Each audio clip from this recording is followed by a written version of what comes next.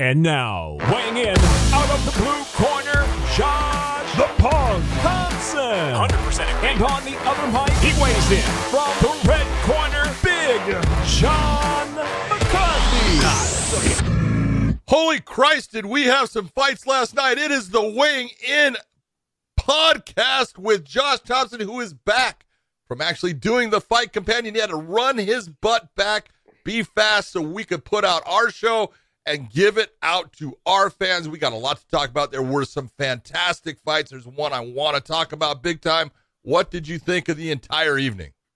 I thought it was a good night of fights, man. I thought some of the fighters that needed to performed. And that's what we needed to see. Like Manel Kopp, I thought he finally had the performance that we've all been waiting for. That type of performance. And then Alonzo Menafield, he actually came out and did some work. Thought he did a great job. I feel, for Ed Herman, it's kind of time. We've talked about it beforehand. I've always been a big fan. We kind of came up together a little bit. He was a little bit after me, but always been a big fan. It's just time. You've got to know when. And I thought Menafield took advantage of that situation, and he laid down some good work on him. And I thought there was fighters that had finally started living up to some expectations. Yeah, I thought overall there was some fantastic fights, but we'll talk about the whole thing, but I cannot wait to talk about Bobby Green and Rafael Fiziev, however you want to say it. Fiziev. Fiziev. Thank you very much. Man, that was a hell of a fight. They put it on again. That's one of those ones I don't want to see anyone lose. I want to see that, both guys get their due. Both guys get their big pay or whatever pay it is. That was an incredible matchup. But let's start from the bottom of this sucker. What did you think? Mm-hmm. I came in because I was still in the air a little bit. I came in at the Manel Kopp fight. So if you come up then we won't talk. Johnny Muniz, I'll tell you right. Johnny Munoz, man, came out, looked good on his feet. He's got a great ground game, and when he got the back, it was all over. Simmons, a good wrestler, and did the basic things that wrestlers do. Turned his back on him, and as soon as he turned his back, it was just a matter of time. Johnny Munoz been doing jiu-jitsu for just about his entire life. I think he started when he was 5 years old. IBJJF champion and stuff. The guy can roll, and you cannot make the mistake of giving someone like that. Got the rear naked choke. It was a really nice win. Good job by Johnny Munoz. That's that fight that you're looking for when you're coming up. So I saw the highlight of the Miles John. I just came into the hotel and checked in. I saw it up on the screen, and it was just a nasty knockout. But how was the first 2 rounds of that fight? No, it was. I tell you what, they were banging, and Miles John came out, went to the low calf kick, and immediately caused problems for Dos Santos in that his leg got damaged. You could see it even before the commentators. I go, dude, his leg's screwed. And finally, about 2 more kicks in there, they go, he's got some problems with his leg. No, he had it before. You could see it. And finally, to the point, he switches stance to get his leg back and make it so Johns can't attack the same way. But he had no offense from that point because he's just not comfortable being in the southpaw position that he was then in. And Miles John, very, very just, systematic in his attack, went to the body well, had really, his boxing looked good. He just came in there and he put on a performance and just put it on Dos Santos in a fight that I don't think a lot of people were going to give him credit for, that he was going to win that. Man, and the knockout that he had. Did you see the knockout? Yeah, it was nasty. Oh, dude. It was nasty. It was it was like repeat on social media as well. When I got to the hotel, I looked on social media and it was just like playing on a loop. It was mesmerizing. But the thing is, with Dos Santos, you were talking about the calf kick. If you look at the Ed Herman fight, it was the same exact thing. He had to switch. He couldn't do anything. He couldn't push off to get a takedown. He couldn't push backwards to be defensive. If you're putting all your weight on your back foot after having to switch to southpaw, you're not the same fighter anymore. And the calf kicks have really changed the game. Oh, yeah. So we talked about great performance. Great performance by him. And you take a look at the calf kick, and you can say those things as far as we see the ones we saw in the Ed Herman. Ed was able to work his way through it, but it was killing him. He's just a stone tough dude who will not stop. In this one, it really made a difference in what Dos Santos was able to do offensively, which changed the entire fight. Then you can go and take a look at, like I was talking, Bobby Green. Bobby Green ate a bunch of them, just kept walking through it. He's a fucking stud, man. People are crazy, man. He's Unbelievable. A stud. Bobby Green is just a stud. Yes. All right, Ode Osborne versus your man, Manel Kape. Talk about it. Go. What is there to talk about? He finally lived up to the expectations of everything that we've been talking about. He was getting clipped, though. He was, but that's the thing, though. He has to open up. In his first couple of fights, he was afraid to open up, so he never really got hit. And that's what kind of held him back. He's got a chin. He can wrestle the shit out of people, and he's fast and explosive on the feet. Just be you, man. Just don't go out there and play it safe. And that's, I think, what a lot of the problem is for fighters that come in from another organization. They get to the UFC, they're almost like, oh my God, I'm here. No, you're just getting here in terms of you have a lot to prove still. It doesn't matter what you did outside of there. And then when you get there, you've got a lot to prove. And there was a lot of hype around him. I know that Mike Swick was high on him for the longest time before because he had trained out of Thailand. Thailand, yeah. Yeah, and I understood. I saw, as soon as I saw him training, I was like, man, this kid's good. He's really good. He's explosive. He's fun to watch. But then he got to the UFC and he just shut down. He was playing it safe. He was trying to ink out wins. It doesn't work that way, man. Not his style. Do what got you to the dance. He did what got him to the dance, and this is the performance you're going to get from him. I think if he continues to be this person, you're going to see great things from him. There was a couple of things going on in this fight because Ode Osborne was doing well, but he kept doing the same. He would, he's southpaw, and he would give that lean towards his right and then center himself back up, and he kept doing it. I'm like, you're taking a chance with that. Someone's going to start to time you, and that's exactly what happened with the flying knee. He timed him in that series, and that's what caught him. There was a question someone had a question, is that a bad stoppage? No, man, he was frozen. Are you kidding me? The bad thing as far as the stoppage, if you want to look at it, and it's not that the referee made a bad decision. He made an indecisive decision because he came in and he tried to stop himself. Be decisive. If you make that decision, you see him frozen, stop the fight. That would have made it look cleaner, but that was a good stoppage, and that was a great win by Manel Kape. Yep. That's what I thought. What else? Jessica Penne versus Karolina Kowalkiewicz. I'm not going to butcher her name. I'm just going to call her Karolina.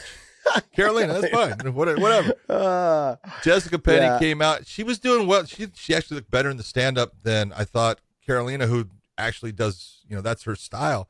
She was lighting her up. She was doing well, and there was a discussion by the commentators with Dominic and Dan as far as whether there was a sweep or a stand-up to a takedown by Jessica that ended up putting her in the top position. But whatever they want to go with it, it was a series of transitions that got her to that position. It was a very nice series by Jessica. Everything that she did was well planned, and she was the one in control of it.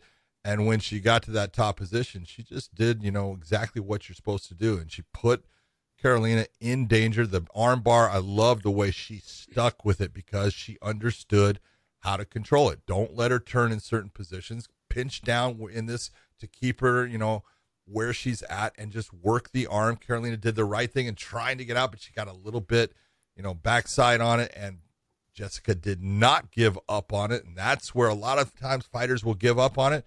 It's there if you have the arm deep. If you don't have the arm deep, give up on it. But if you have it deep and you have the ability to get that arm, man, she did, and she extended it because that thing was hyperextending well when Karolina finally tapped. Is Jessica Penne back? I think she's back. You think she's back, like in terms of, hey, she's ready to make this run? I think she's ready right now, and that was the whole thing with Karolina. I was in a position, I'm looking at Karolina with a series of losses. I think this is her fourth or fifth in a row now. But I thought she had two in a row. Oh man, I thought she can had you more. pull her up? She got more than that now. But where does this put Jessica in the rankings? I don't know. 5 in a row. That's 5 in a row. Yeah, see, that's what I said. Man. Yeah, but if you look at who she's lost to, Jessica Andrade, Michelle Waterson, Alexa Grasso. I agree. The top names. All snipers. Yeah. No doubt about it. But it's a matter of confidence. When you've lost those, now you're trying to not make a mistake. Yeah. And that's kind of what happened in this. That starts happening after 2 losses. You just start questioning everything you're doing. Yeah. As soon as you get back in there the third time, if you lose your third time, you start questioning whether you want to do it anymore. I'm surprised. But Jessica, though, can you pull up where Jessica is in the rankings if she's in the rankings? She should probably be, I think, in the top 12. I don't think she was not in the rankings because obviously she only had one fight, Yeah. in the last several years. You would think that she would make her way in. No, well, I think she will off of that one. I think she. No, she's not. Huh. I'd like to see her make a run at somebody in the rankings. It's she's on her way. She's Yeah. I think she's gaining confidence. She fought well. She fought a beautiful fight. Mm-hmm. Everything she did was spot on. You can't, you take a look and you start to give, either a letter grade or a number grade to what she did. It's very high. That was an A+ performance. John, here's the thing. You know what she kind of reminds me of? And no, I'm not taking a dig at Julia Budd. I'm just saying she reminds me of Julia Budd. Somebody who has all the technique, all the abilities, everything like that, but just hasn't quite lived up to like what the expectations should be for her. That's like with Julia, right? Like she's got great technique, but someone like Cyborg can push her around and bully her around the cage. But Cyborg does to a lot of people. But with Jessica, she's got great technique. I did a seminar, a women's self-defense seminar with her at University of San Diego, or maybe it was San Diego State. I think it was San Diego State. And she's got great technique, and she knows how to teach, and she knows how to like show it. She was showing some moves on me. I'm like, yeah, I don't want to get hit by that elbow. I don't want to get knee here. You know what I mean? So she knows she's very good on the ground. She's very good on her feet. I just wonder if she's like her strength is maybe not the same with some of the other females. And so I wonder, because she hasn't quite got to that level that I feel like she should be with the amount of technique she has. See, and I look at it where I think she's always been very strong in her grappling. Now she has had some losses based upon grappling, but that can happen. That's simple. The same thing as like Michael Chiesa last night, but she doesn't set up her striking to make her grappling more effective as far as getting into her opponent and taking him down. She doesn't do the things that you look and you say, I need, instead of 1 here or a 1-2, I need a 1, 2, 3, 4. And now you can drop levels. Now that you've dropped levels and you get into them, now you have a better chance at making this takedown work without you working so hard and then getting nothing out of it. I think it's all about the setups that she's doing. If she performs the way she did last night, in the future, she's gonna have a lot of success. Obviously, there's top people in that division, that are always going to be tough. But when you talk about matching up ground game wise, she matches up very well. I mean, there's not many that can stay with her, on the ground. And her stand up has always been what I always looked at as a weak point, and it looked way better. Now, maybe it's because, again, Kowalkiewicz was not that confident, but it looked way better. And Kowalkiewicz is the person that normally has the better stand-up. So I was really impressed by her. Yeah, I mean, here's the thing with her though, is that she needs to be fast-tracked towards top 10. She's 36 or 37. She's got to be asking for fights right now.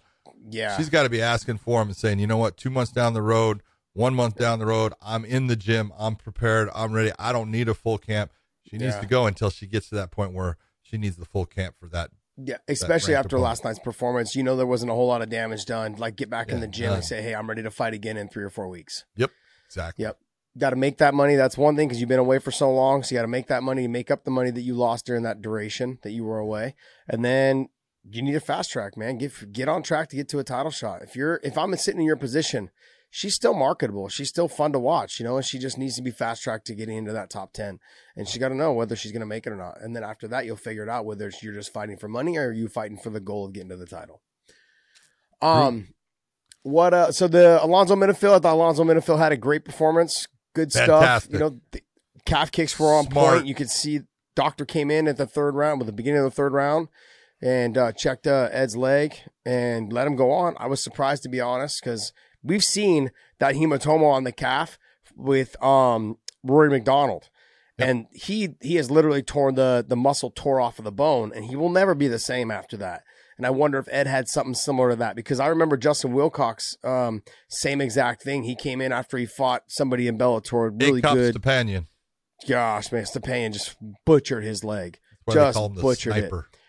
Yeah, and he was able to finally get a takedown, I think, in the third round or whatever, and get to the choke. And but he came and trained with us like 6 months later after he thought his calf was healed. You couldn't touch him there. He's like, it still hurts. So these are long lasting injuries when you get to the calf kick and it gets to develop that big, huge hematoma. Yep. So I don't know. I wonder how that's all going to turn out for him, and if he is going to fight again. You got to talk about how smart Alonzo Menifee. Here's a guy that came in, was just manhandling people with power and speed and the strength that he possessed.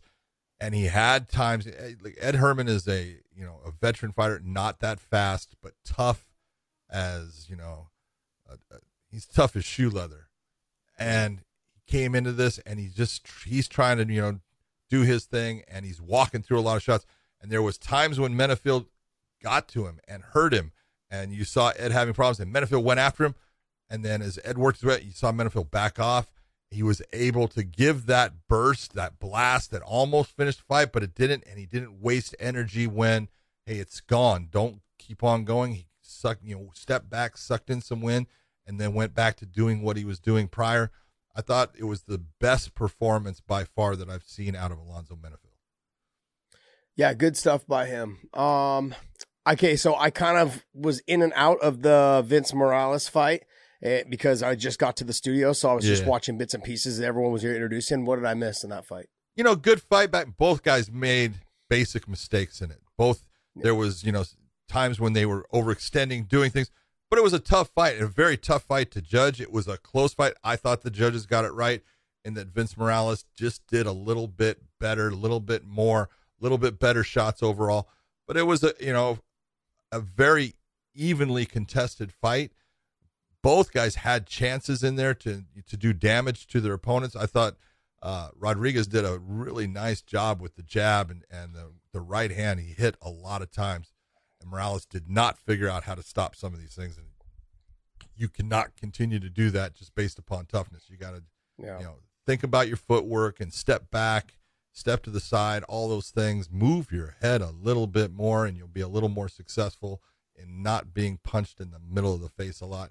But both guys showed toughness, and it was a good fight. It really was. And it set up what I thought was the fight of the night. That's the key to fighting. Try to hit and not get hit. That's a good idea. That's a good idea right there. Yeah. That's one of the biggest things that I loved about Andre Ward when his dad had brought him to train with Virgil. He said, look, I want my son to be one of the best boxers, the best boxer in the world, but I also don't want him to get hit. Yeah. And so then they started working on his head movement, him slipping and countering, and he made a career out of it, man. One of the best ever to do it, man. Absolutely amazing. And I think that's key, for MMA guys. They've got to start learning how to move their head and get their head offline. It's not about just being the toughest guy in the cage. It's about being smart, not just using fight IQ in terms of what your skill level is, but make them miss and then counter. And not a lot of fighters do that. No, that's true. Being tough is impressive to the fans, and they appreciate it. No, they do. They appreciate it when the guy's, taking shots and coming, wow, he's tough. And I do the same thing. But it's not good for your health. And, that's what you were talking about with Andre Ward. His dad did go in the gym and says, I don't need you to make him tough. I need you to make him good. Yeah, that's exactly what Virgil did. So the fight that lived up to all the expectations that we had thought, you and I had talked about, though, is I was like, man, this is not a good fight for Bobby Green. It's just, what's it called? Fiziev. I was just like, man, he's so good on the feet. He's got great kicks. He's got great hands. I mean, he's powerful. He's explosive. All of those things. He's pretty much up and coming. No one really has seen a whole lot of how his ground game is in all of those positions and whether he can get to the ground. Bobby Green didn't even bother trying to get a takedown. He was comcomfortable on the feet. He's a dog, man. I love watching Bobby Green. I love it. He's must-watch TV. Bobby Green is must-watch TV. But it was the other part that was good is both of them were in the cage talking and talking stuff. And there was the one time that Bobby's he runs away from, to get, and here's Fiziev is just running after. Yeah. Like, I'm right here. It was, but these guys set their feet and threw, Fiziev did a lot of beautiful work. And man, the guy obviously has got fast and hard kicks, and he landed some heavy kicks. I think that was the big difference in the fight as far as what he landed. He landed a ton of shots to the legs, where Bobby actually landed a lot of shots to the face and head, but not as much to the legs. And I thought Fiziev just, it was probably, 29-28 was the right score for it. I thought, it was, Bobby definitely took the third round, but I think Fiziev was just eked out the first, just a little bit better. Yeah. I think the leg kicks was the real difference for the judges and what they were looking at. But God damn, both guys, thank you very much, because that is what fighting is about. Except, Bobby, you used to wrestle at least a little bit, dude. Come on, brother. No, I got to tell you, I was like, wrestle, but then he didn't wrestle. I was like, fuck it, I love this. Keep doing what you're doing. Keep doing what you're doing. He was great. Look, I fought Bobby.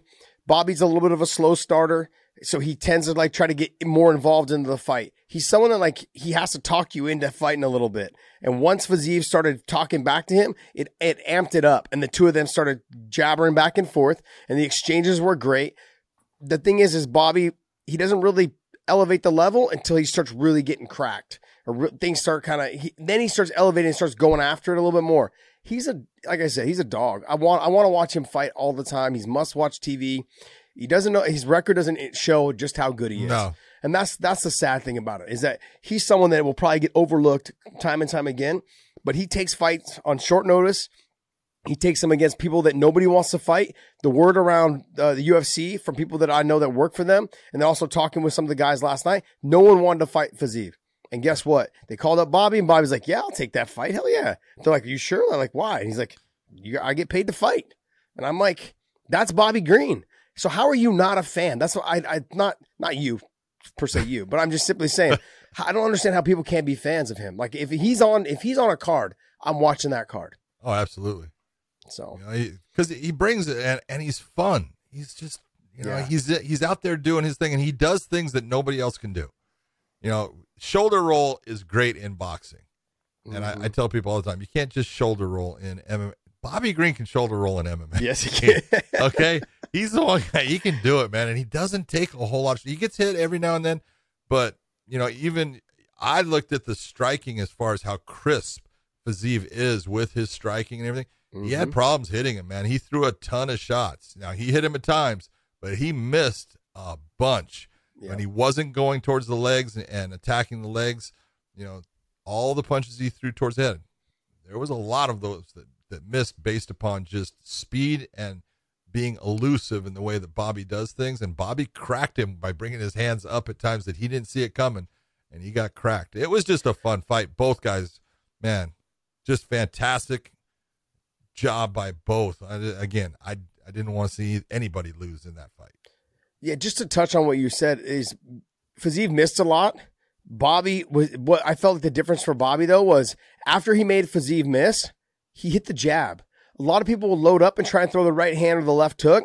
He would just slide his head back. Like he would lean back a little bit and make space for his jab, and he would stick the jab right in the face.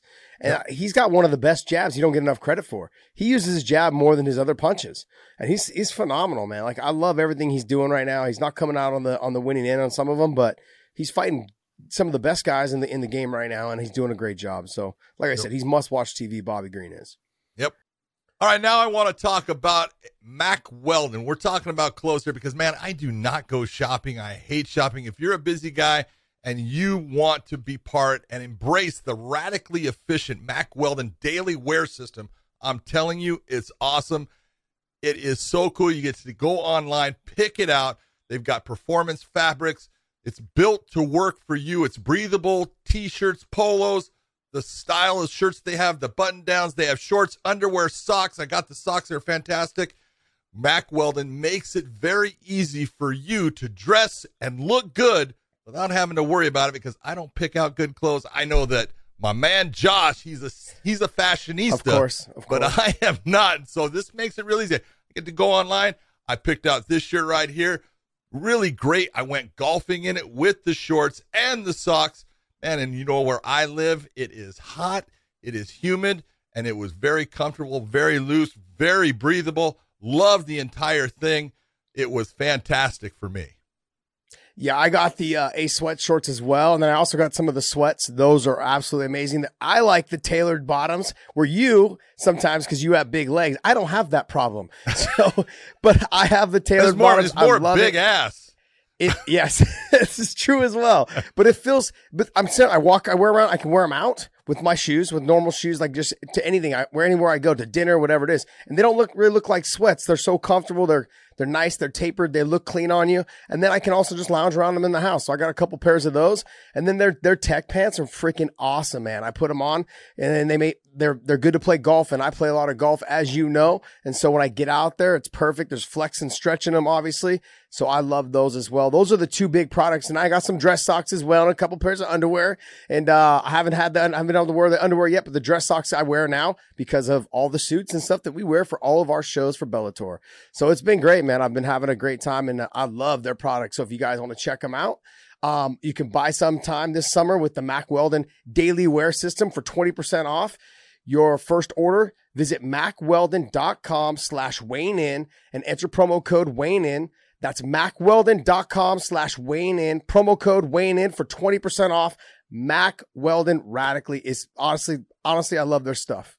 It's fantastic, especially if you don't like shopping, man. If you're that guy that doesn't know what to put together, like me, this is the perfect thing for you. I hope you love it because I do. Okay, so how did you? I didn't get to hear the scoring. I just see right now that it was a split decision. We didn't get to hear the scoring on the Casey and Kenny because we can't play the audio in the studio because then they'll take it down off of YouTube. But the Yadong Song and Casey Kenny fight, great fight. I thought it was a wonderful fight. How did you have it scored? I had it scored exactly the way the judges did. I thought if you were taking a look at it, and I thought Casey did a lot of good work, but Song ended up he out-volumed Casey, and there was times when he had the heavier shots. There was times that Casey had some heavy shots, and there was times that both of them did well in the fight. And I just looked at it. I think, Song just outworked him. He didn't come forward as much as Casey, but he landed the shots, and that's what you're going for. I thought, Casey won was it the third round? I think I had Casey winning and stuff, but I thought Song had way more output in the beginning of the fight, way more output, I think, in the second. Not enough by Kenny to make up that. And then finally, when he really started to turn on, I thought he did well. It was a good fight back and forth. Both guys are very similar in the way they do it. I think Song's got a little more power in his hands than Casey does. I think Casey's more of a volume guy, and he needed to have more volume against Song to get that win. Yeah, Song needed to utilize the kicks a little bit more than normal. Like, he needs to utilize the kicks to set up his hands. That would have done a lot. He kept lunging in a little bit with his boxing, and then Casey was able to kind of get out of the way and then counter a little bit. Casey's slick, man. I wasn't impressed really when he fought Dom. I was like, okay, yeah, but Dom's also 36. I'm like, you should be making this a dominant performance to fight someone like Dominic Cruz, and he wasn't able to. He came out on the short end of that stick. But Song fought a great fight. I didn't know how it was scored, but I had Song winning it. I think the same way you did it. I had him winning 1 and 2, and then Casey winning the third. Yeah, that's how I had it. Yeah, but it was great. But overall, a good fight. Oh my God, both guys going after it. I thought Kenny fought very well. Let's see, and those are those ones I think he's going to go back, and I know he believes he won it, and that's okay.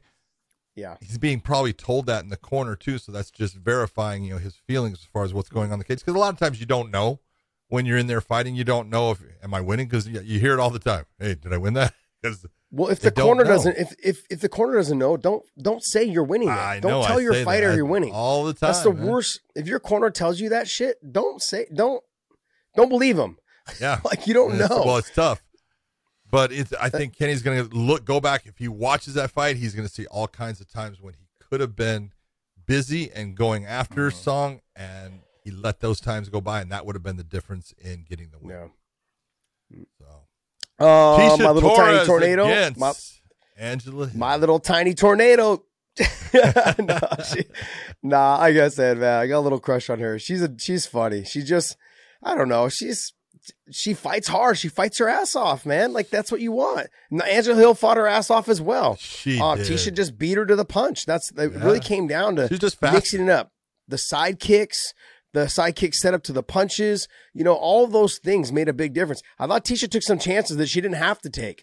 They I think kind of could have lost her some rounds. She did that spinning wheel kick or whatever at the end of, I think, the second I think it was the end of the first or the second. She did it and she ended up on bottom. And I'm like, the round was close. You take those kind of chances, you could end up losing it by trying to land that. Yeah. Nothing really happened. I know once Angela Hill got on top, but it's like, you never know how the judges are going to view that. We've seen some shitty ass judging as of lately, and so it's sometimes you never know. So, but I thought they both fought their asses off. Angela Hill came up a little bit short on it, but then we had Brian's girlfriend there. She fights for the UFC also. Something Cortez. Tracy Cortez. She was there, and I was chatting with her about it. I said, hey, so like, who do you think? And so she trains with Angela. She likes Angela a lot, and she's like, she thought Tisha won, but she was rooting for Angela. So it was one of those fights back and forth, but I thought it was a good fight. You know, it's just one of those style-wise.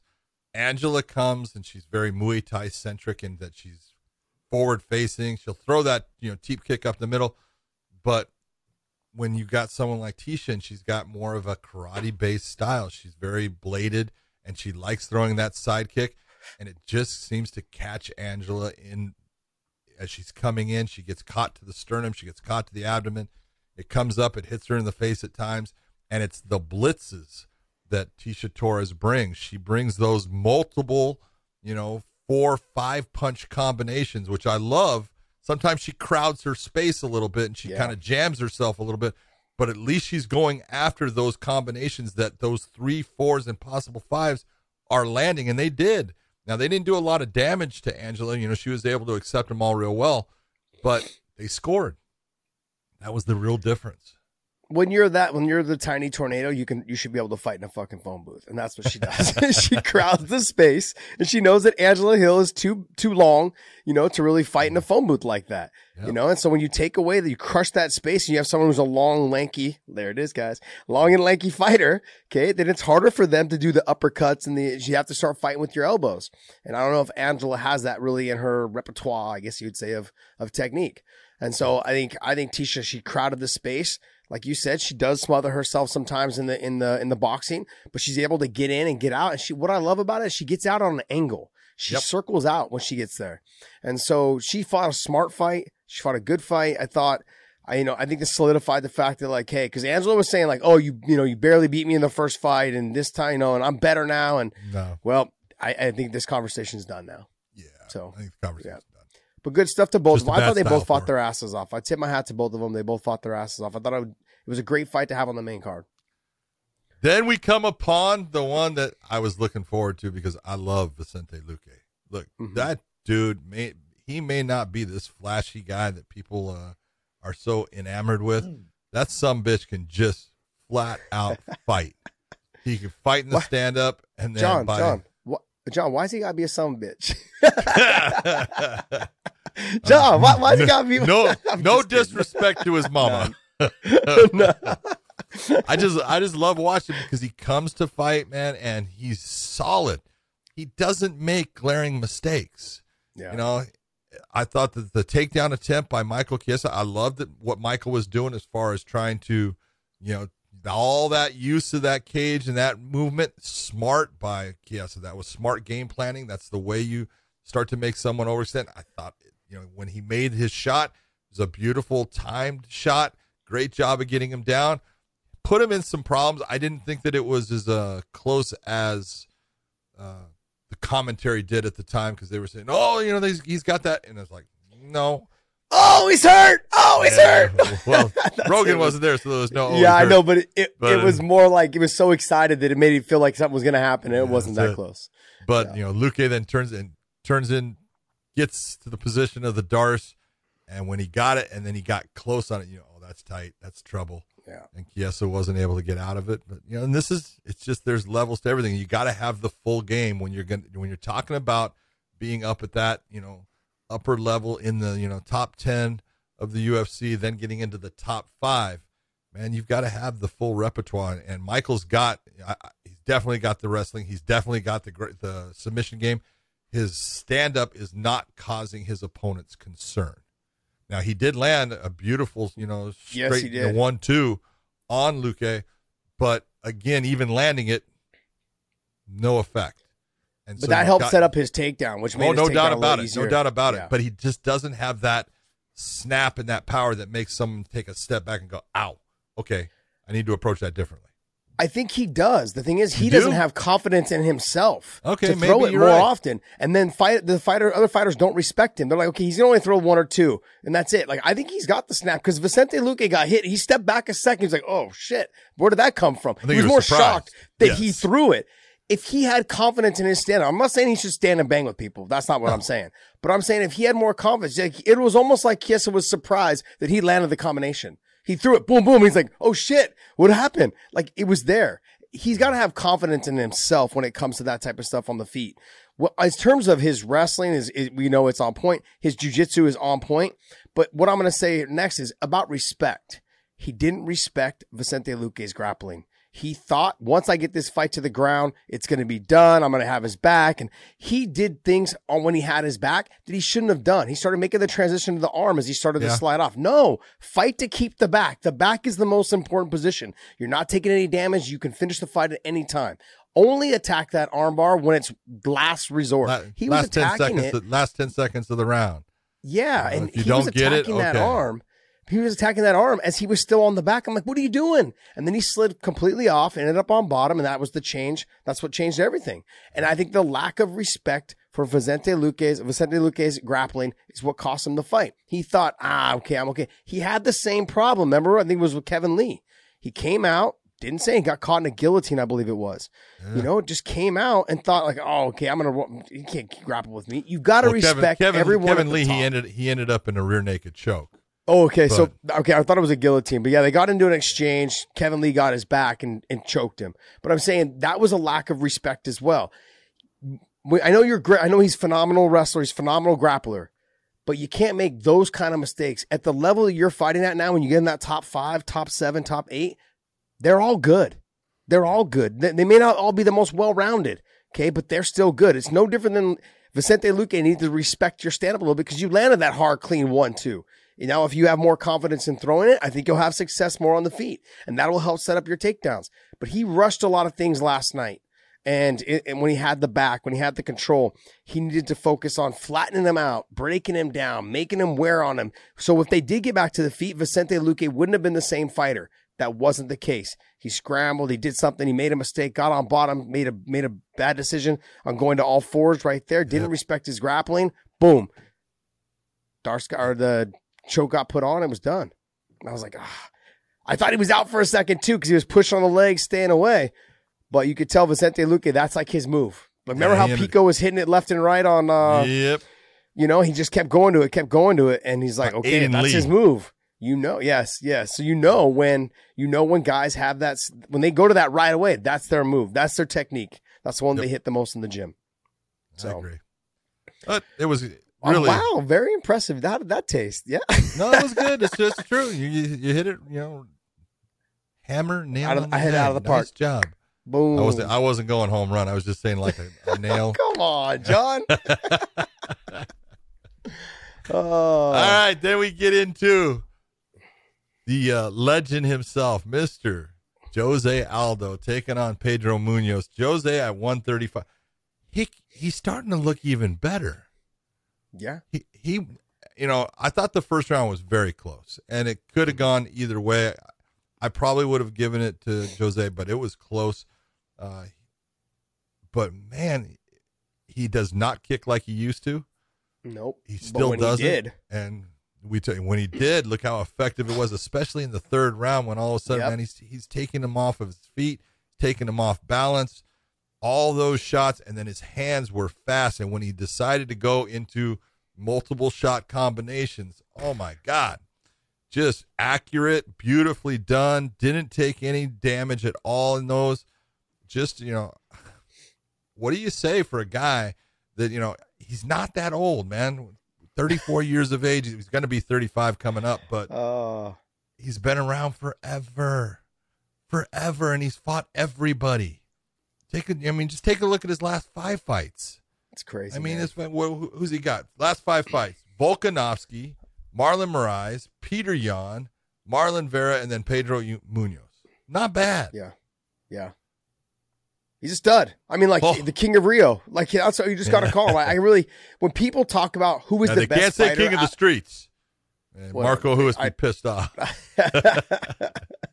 But he's the King of Rio, man. When I look at the best fighters that have ever come out of Brazil, he's the number one guy. I know people want to say Anderson Silva. No, I'm sorry. It's Jose Aldo. He was the longest reigning champion in that weight class. That weight class is a dog weight class in terms of there's been killers that come through though. I've loved and respect what Anderson Silva has done throughout his career, but that level of competition that he has fought is nowhere near the level that Jose Aldo has fought over the span of which he's fought.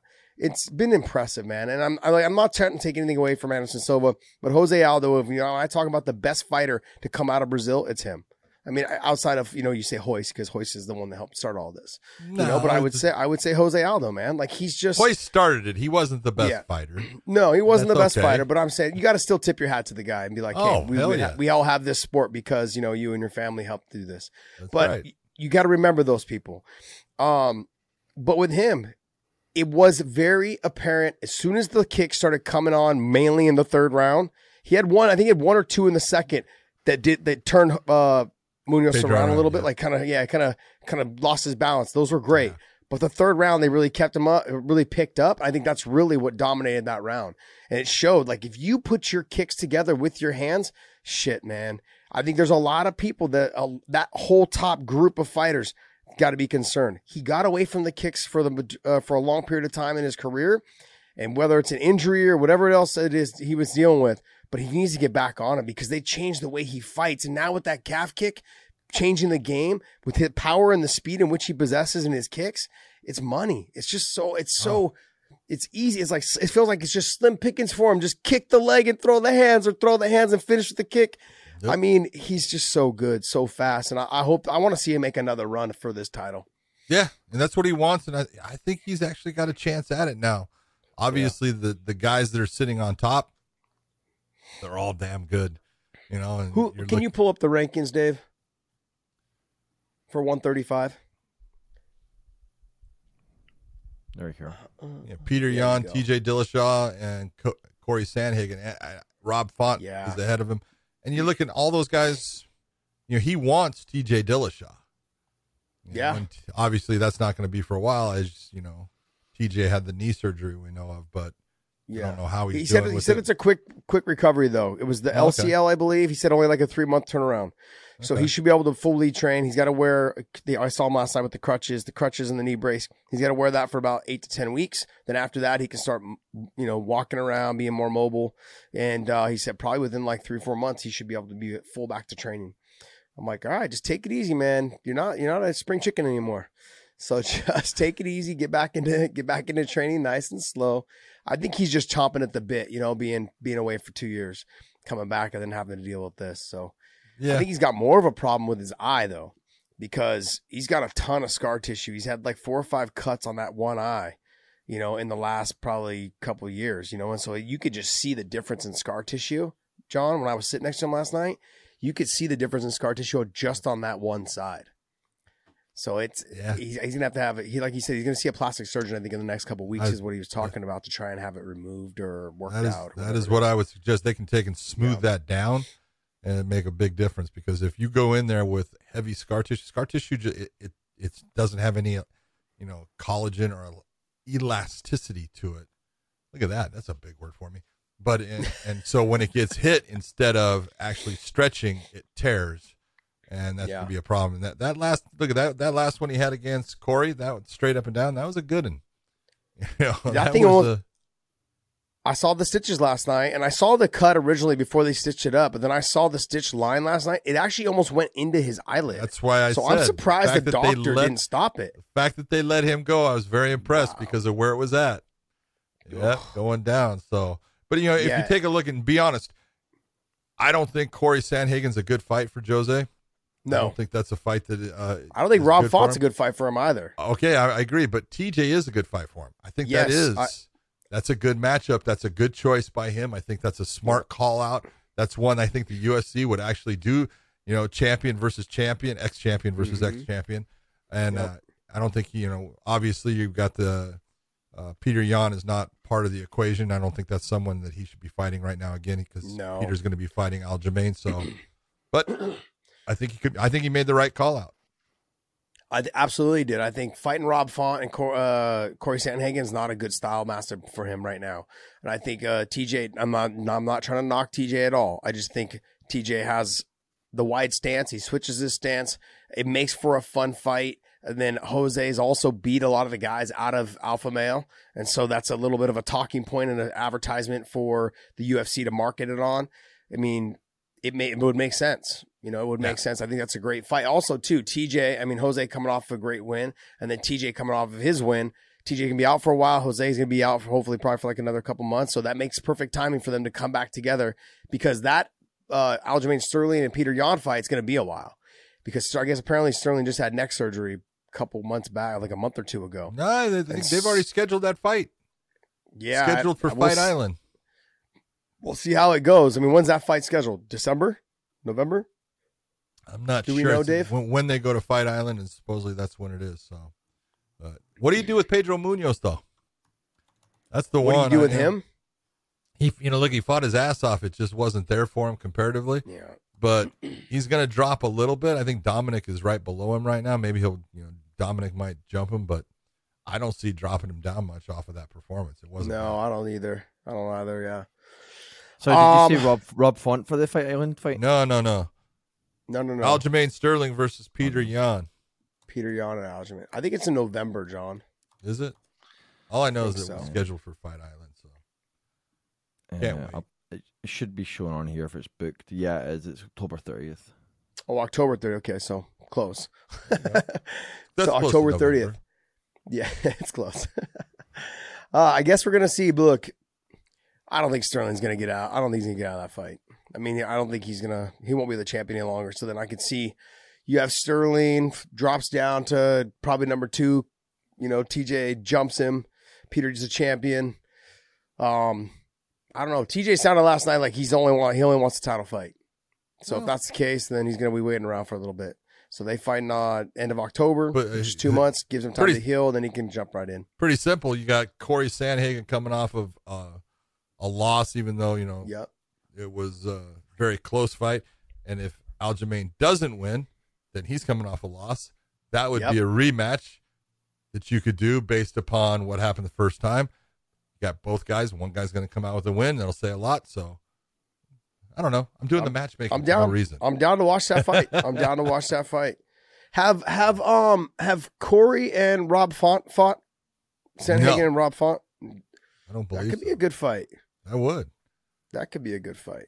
Very good fight. Both of them, as you would say, long and lanky. Yeah. Look, if you are a smoker, I'm telling you right now, Fume, F-U-M, that is what you need to get off of that nasty habit of being a smoker and get yourself straight. I'm telling you right now, you don't even have to be a smoker, but if you are, their essential oils and their Fume the kit that they have, you start using that as your inhaler. Instead of puffing on a cigarette, you are going to stop smoking. You're going to get healthier, and that's what we want to see out of you. Fume is a fantastic essential oil aroma that you breathe in. It does things like it makes you feel almost energetic. It gives you that really mentholy taste at times with some of them. There's all kinds of different cores that you put in. Fume is a system that I've been using. I'm telling you right now, my dad was a smoker for years. He gave it up, but he's got this oral fixation thing going where, man, he went from cigarettes to chewing tobaccos, and then he went into toothpicks, and now he chews gum like crazy. Now he's on a Fume, and he's not chewing gum the same way, and he actually likes it, likes the way that it always makes him feel like he has gum in his mouth and that he's got a good taste in his mouth. Fume is the way to go. I love it. What do you think about it, Josh? You said exactly what I was going to say. It's a habit. Smoking, vaping, chewing gum, all of those things are habits. So replace it with something that's a healthier version of that with essential oils that you breathe in. I use it basically not because I was a smoker ever or any of those things. No, me either. And I don't really chew a whole lot of gum, which is probably why my breath is kicking, but like 16 ninjas.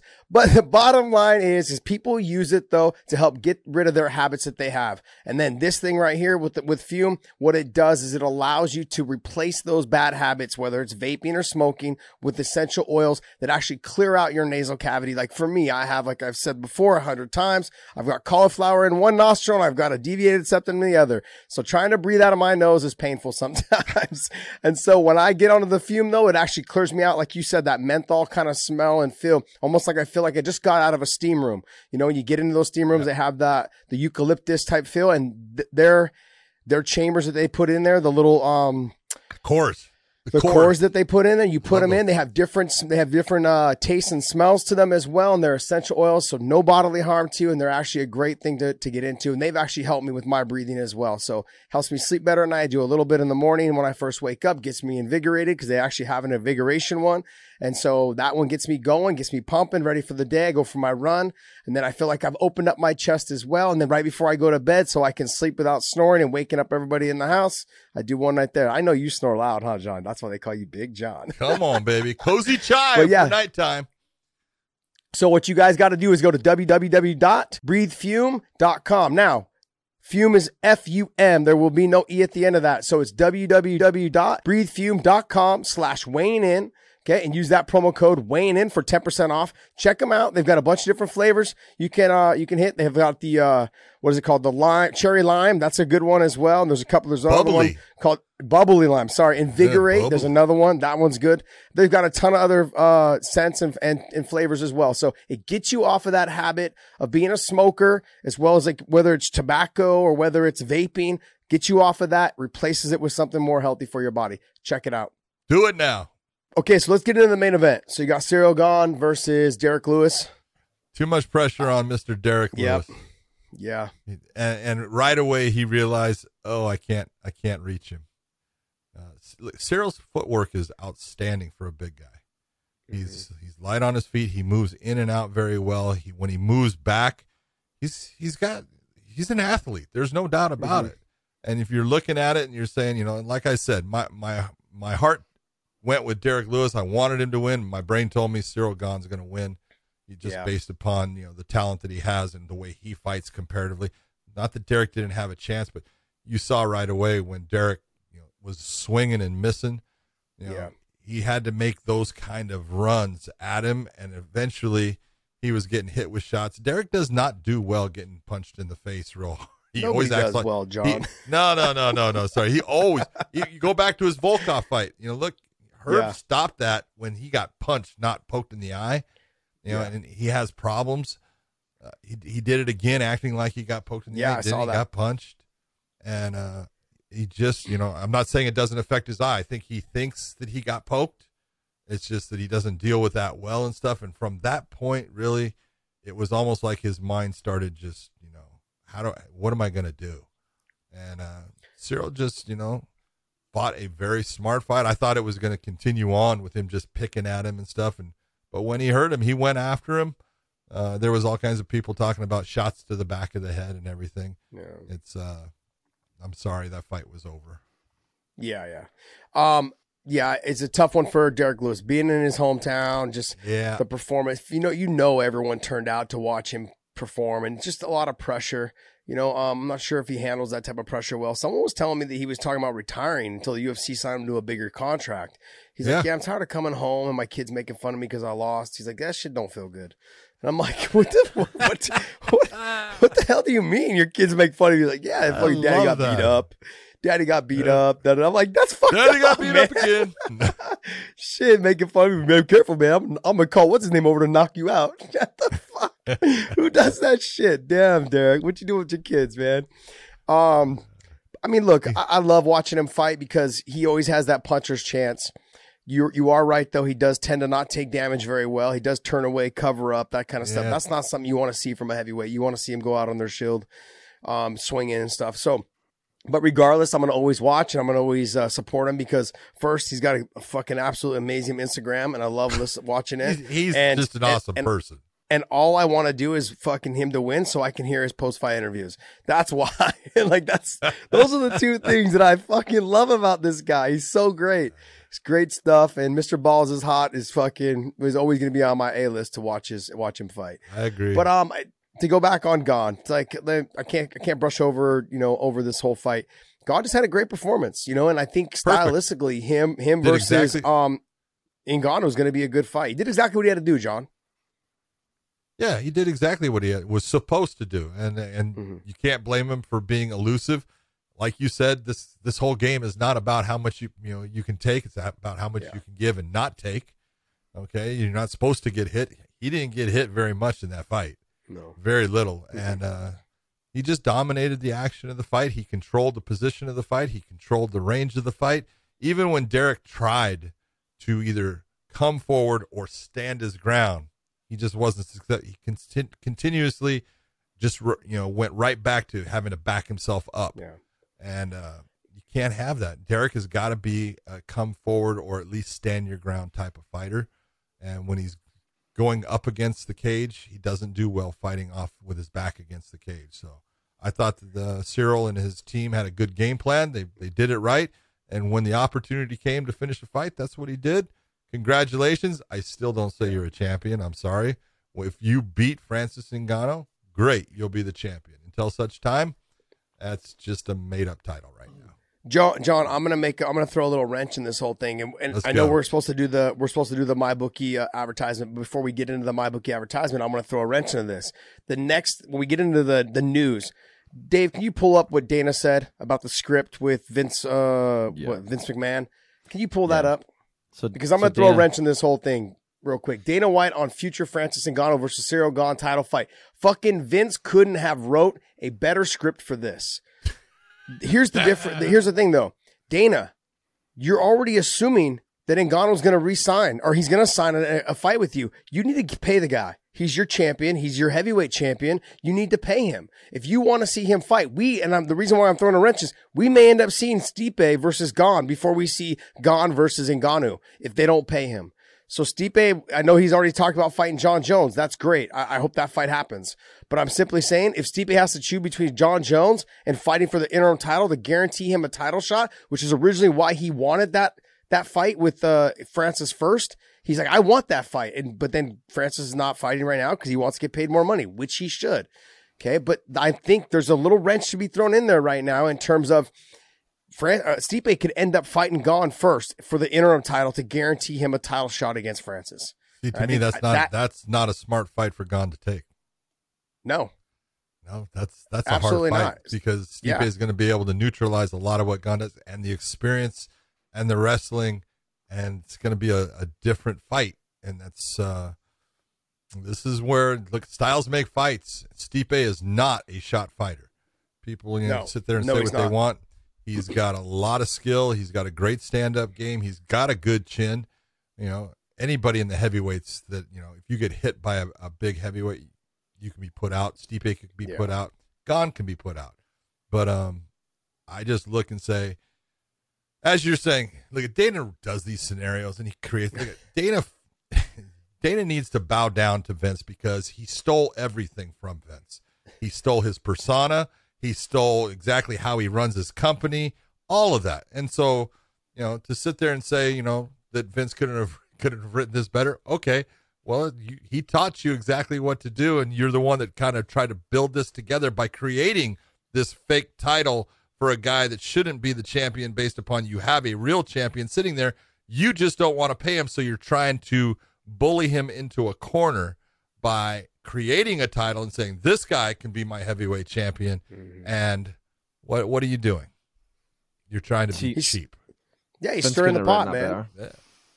What's that? What's that? I said, see, Vince couldn't have written that better. That was an amazing story you just told, John. It's just the truth. I mean, you have to look through all the bullshit and understand what's going on. And what is going on is Dana's in a position where he has two heavyweights that are his main guys. He's got Francis Ngannou and he's got John Jones, and he can't get either one right now to agree to fight for what he wants to pay. So he's creating things. He's pushing, okay, I'll put you on the bench. I'll push you to the side, and I'll create my other heavyweight title.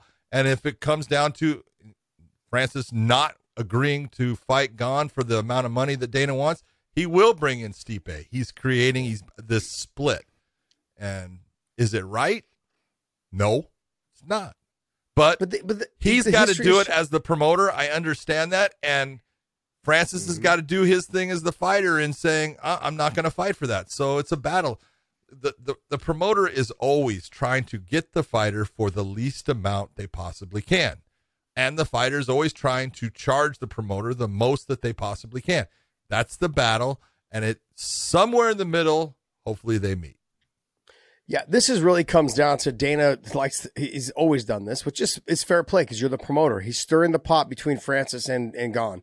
He's like, hey, I want this fight to happen. It's the script that Vince McMahon couldn't have written him better himself. But guess because what? I wrote it. Because Gane, because Gane's the interim champion now, and so now that's putting it into Ngannou's into his teammate, going, hey, why don't you fight me? I want to unify these titles. I want to be champion. It's all your fault I can't be champion now. So this is what Dana does. He did it a little bit with the Rashad Evans and John Jones fight. Remember that back in the day? He did that as well. He tried to do it with Koscheck and Fitch, and it just wasn't happening. There was plenty of moments and times where he's done this with teammates, and that's the problem when you go to like a successful gym that has just nothing but talent. Greg Jackson's, AKA. Now you have Sanford MMA. You know, you had the Militiches. None of them really had to fight each other, but you know, you've had gyms. Which one did you say, John? Extreme Couture, where Francis is fighting out of now. Extreme Couture. Yeah, exactly. So Extreme Couture. So, I mean, this is all just build up, trying to force Francis into signing a contract that is going to underpay him. Realistically, it's going to underpay him. And John Jones is going to hold out as well. I think the John Jones-Stipe fight, I think it favors John. Okay, but Stipe and Gane, I think Stipe beats Gane. So styles make matchups. I think Francis is a fucking handful for all three of them. That's what I think. Francis has the neutralizer that he can. The wind of his punch can hurt you. Yeah, fuck if that thing. I don't think the wind can knock you out, but I think it can hurt you. If that shit was fucking 1 foot away from my face, I'd still probably go down. Oh, I don't blame you. Oh man, I would fucking run. That's for sure. All right, hey, go to mybookie.ag, use the promo code weighing in, and you've got some stuff coming up, man, for you guys to talk about, and you guys can bet on. You can bet on the Olympics as well. They're finishing up the last couple days, I believe, is tomorrow, right?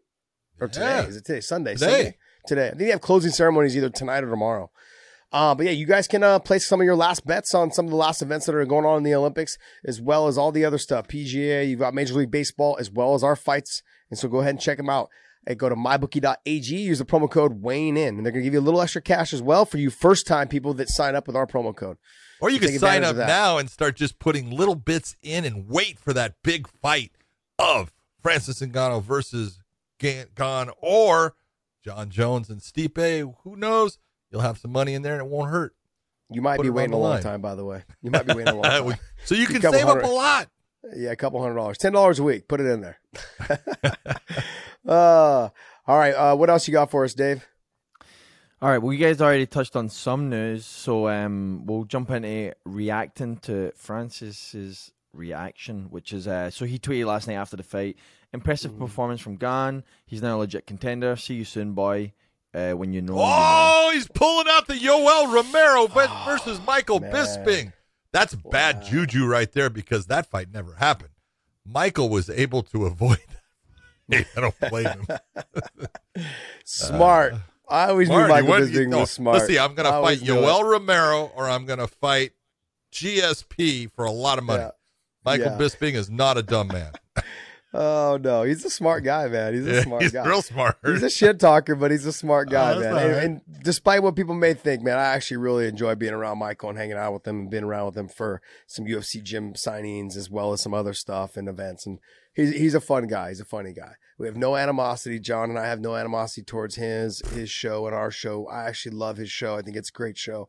So I know he likes to talk shit about us. We like to talk shit about him, but I enjoy thoroughly watching him fight. Is when he was fighting, I enjoy his commentary as well. I enjoy listening to him. He's a good person. I think can we say bad things? No, you can go right ahead. Francis Ngannou, impressive performance from Gane. He's now a legit contender. See you soon, boy. Well, the whole boy thing. When you know, is that like Big Brother? Is that Big Brother stuff? Yeah. See you soon, boy. Yeah, geez, I don't know. Man. That's Big Brother stuff right there. It is, but it was it's the last little bit.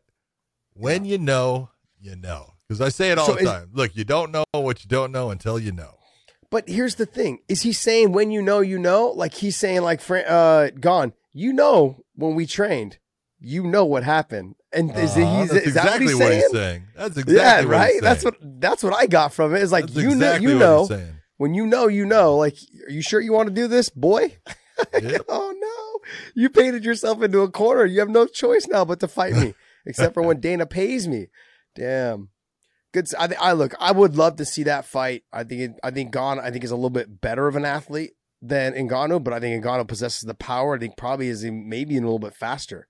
Equal, even if the speed's equal, the power is definitely going to be possessed by Ngannou.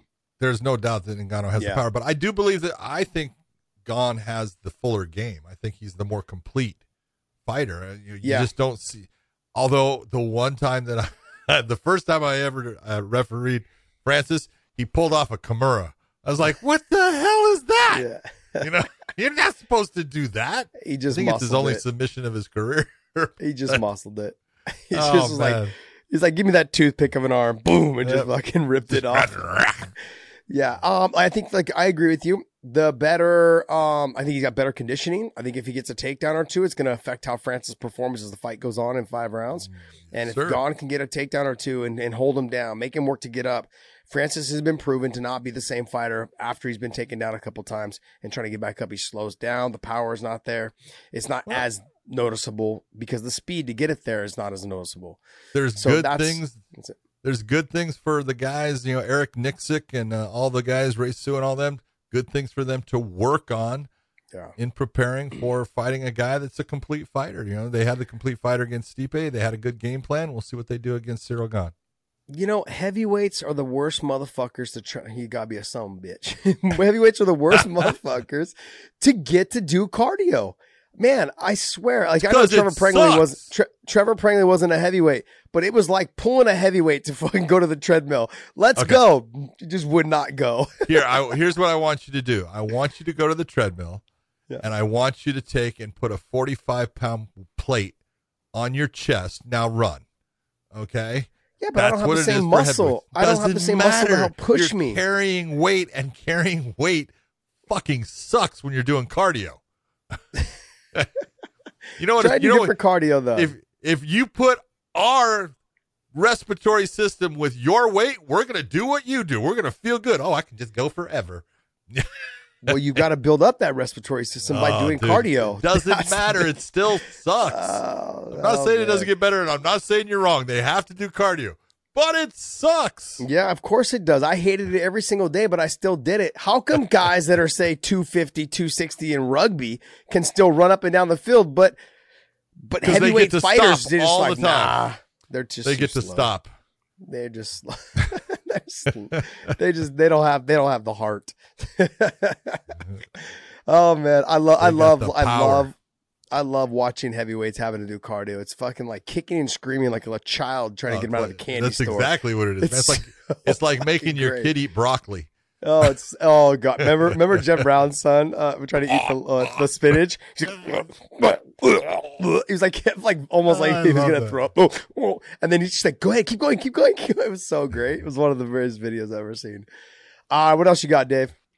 So sticking to heavyweights, the John Jones thing. Dana White confirms that John Jones will not fight again until 2022. I think John Jones also tweeted this, but it's kind of just confirms that we're not getting any John Jones fights until next year. Which opens the door now for Stipe to fight Gane. If 2022 is not going to happen, then Gane and Stipe can fight. Probably like sometime in December, sometime around there. You've got some time there. If they're basically saying the door is shut on that. There's a lot of time, so you could see Stipe stepping in there. Yeah, hell yeah. Can I be the interim champion? Guarantee me a title shot? I'll take that. But it just depends, like we were talking, it depends on what they offer Francis. That's true. I don't think Francis should take any less than $1 million a fight. Oh.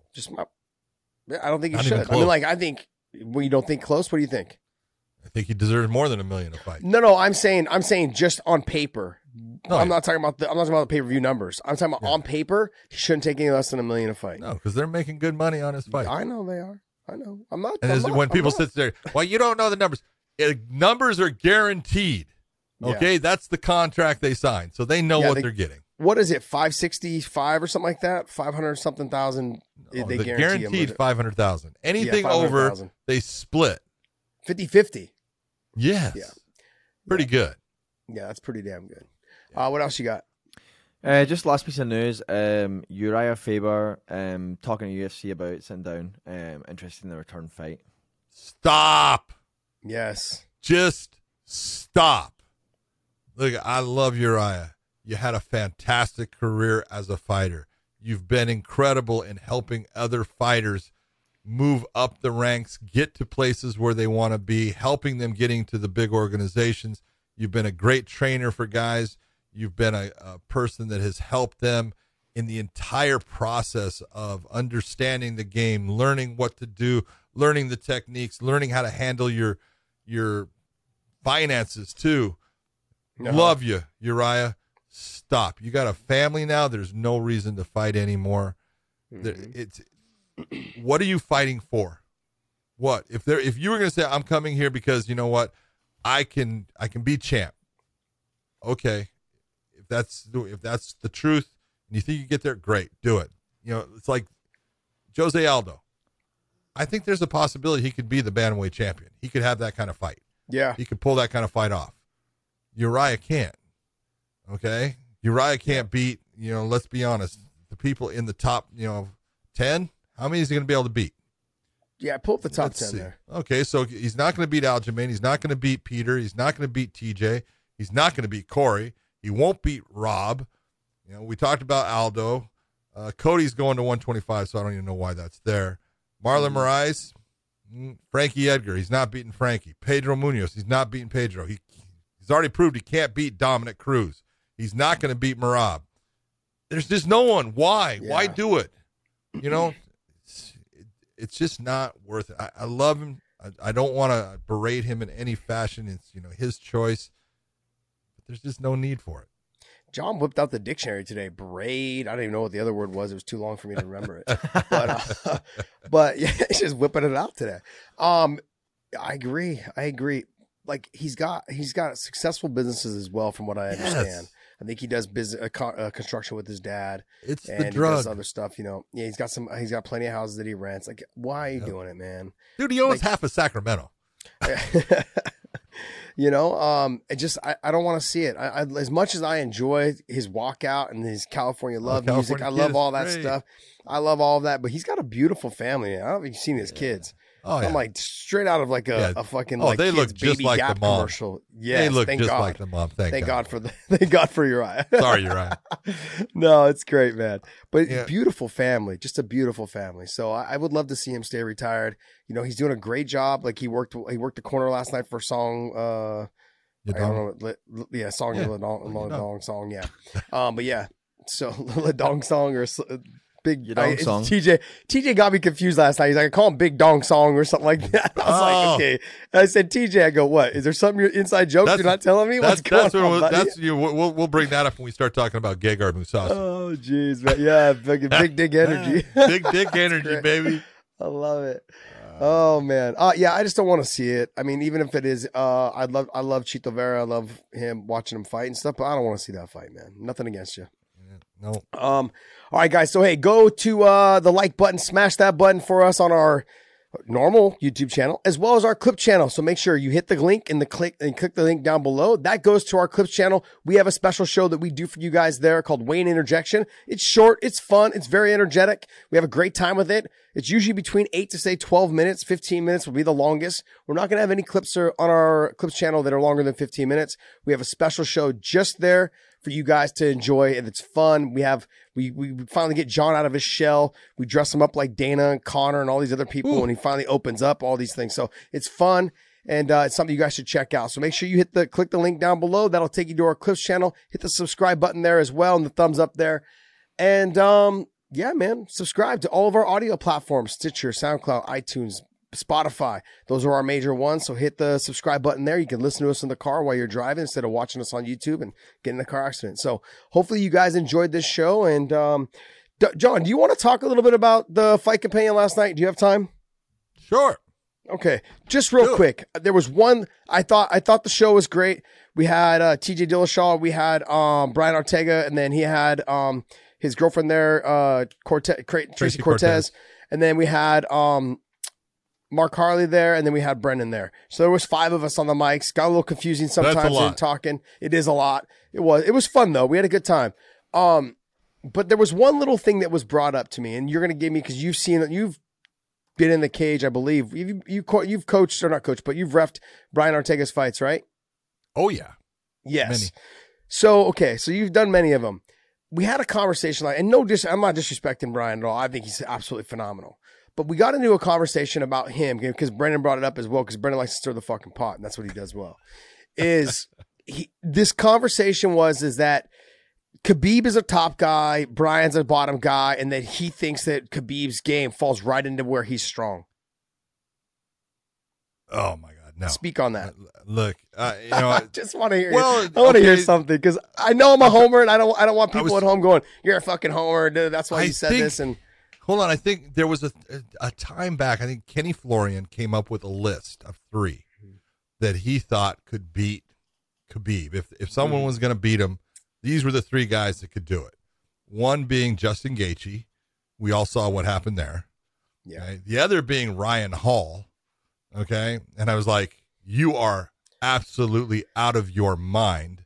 Yeah. Okay. Ryan Hall couldn't beat Sal Rogers, and Sal Rogers' ground and pound is half of what Khabib's is. I don't even know if it's half. Okay.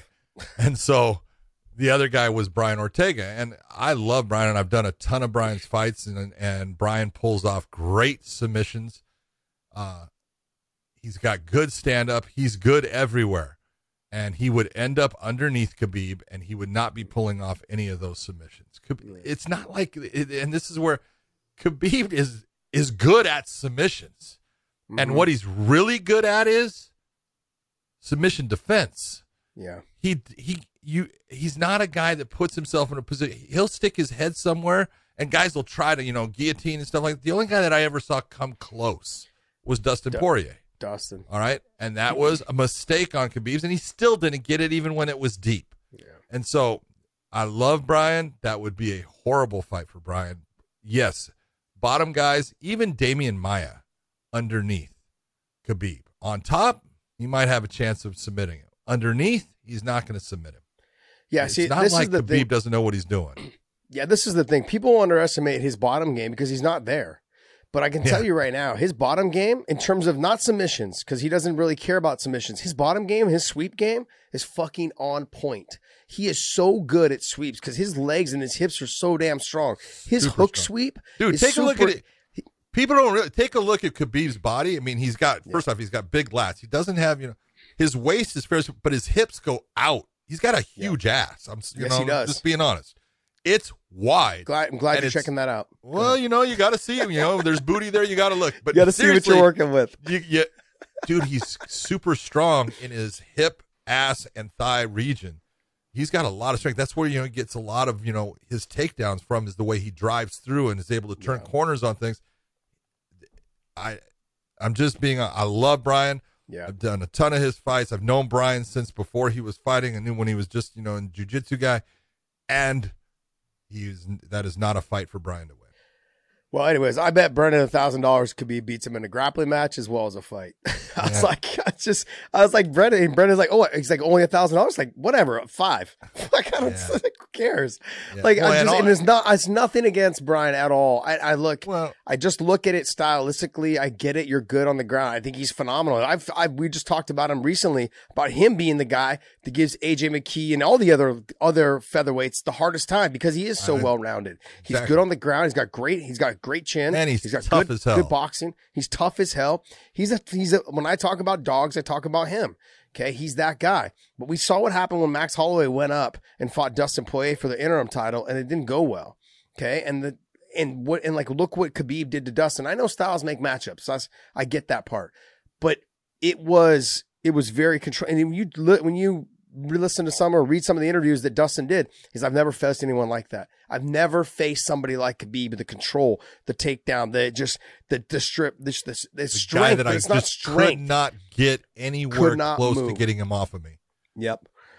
And that's so when people talk to me about like his abilities. I'm like, you guys don't understand. He's not on bottom, but his sweep game is fucking one of the best. The same thing with Islam. Very similar. They have a great X guard sweep to get back to the feet. They've got a great what's it called? Hook sweep that gets them back on top. They're good in all those areas. You don't think they have, like, Khabib's got over 250 Sambo fights. You don't think that he hasn't been working submissions since he was a damn kid? Leg locks, ankle locks, knee bars, all of that shit, arm bars. They've been doing this shit forever. 250 amateur fights. John, like, if Cyril Gane's got 10 fights. He's got 10 fights. Khabib's got 250 He's got 13 Muay Thai fights too. Come on. Okay, but he doesn't have 250 Sambo fights. Oh my God. And then with Khabib, he's got 250 Sambo fights, and then he's also got, 29-0. You can't talk about, and that's the thing, like, I was getting like kind of, I'm not heated, but I was like, gosh, I wish you guys knew. Yeah. So anyways. Again, you don't know what you don't know until you know. Yeah. And I love Brian, man. I think he's got a great chance of beating Volkanovski, and I'd love to see him get it done. I'd love to see him get it done. And I feel bad because I feel like every time we talk about Volk, it's always about him losing. Okay. And he hasn't lost, it's like he keeps winning. And so I just, but man, I love Brian. He was great to hang out with last night and talk with and stuff. But the overall, I thought the show went well. It was good. It got a little clusterfuck sometimes with us talking because, I was talking to TJ, and then Brian and Brennan were talking, and Mark was like in the middle of it all, kind of bouncing between us like a pinball. So it got a little hectic last night, but it was fun, man. It was a good time, and it was great to really sit next to the guys and kind of pick their brains, about TJ and his eye and his knee, and how soon he's looking to fight for the title, and and with Brian in terms of the Ultimate Fighter and their show. It was good. It was a good little good communication. Brian's got like 7 weeks before that fight, something like that. Yeah, I think it's the 25th, September 25th. Yeah, so I think there's 7 weeks. This is the close of 8 weeks, so I think he's coming up on 7 weeks now. All right. Yep. All right. Well, that pretty much sums it up. And I will give you credit, my man. He goes and he does the Fight Companion down in Southern California, and he's back up in Northern California in time to do our show. Congratulations. Thank you very much. $895 later, I'm back. Yeah, baby. Way to do it, man. Oh, I'm going to strangle you. All right, buddy. All right. So, hey, hopefully you guys enjoyed this make It was great. Want to thank our sponsors. They've done a great job with us as well, and we're growing, we're getting better, and I want to make sure that all of them understand that we appreciate them. Thank you to Fume, Mack Weldon, and MyBookie. We appreciate your help in keeping us on and keeping us going and actually paying Podcast Dave. So we will see you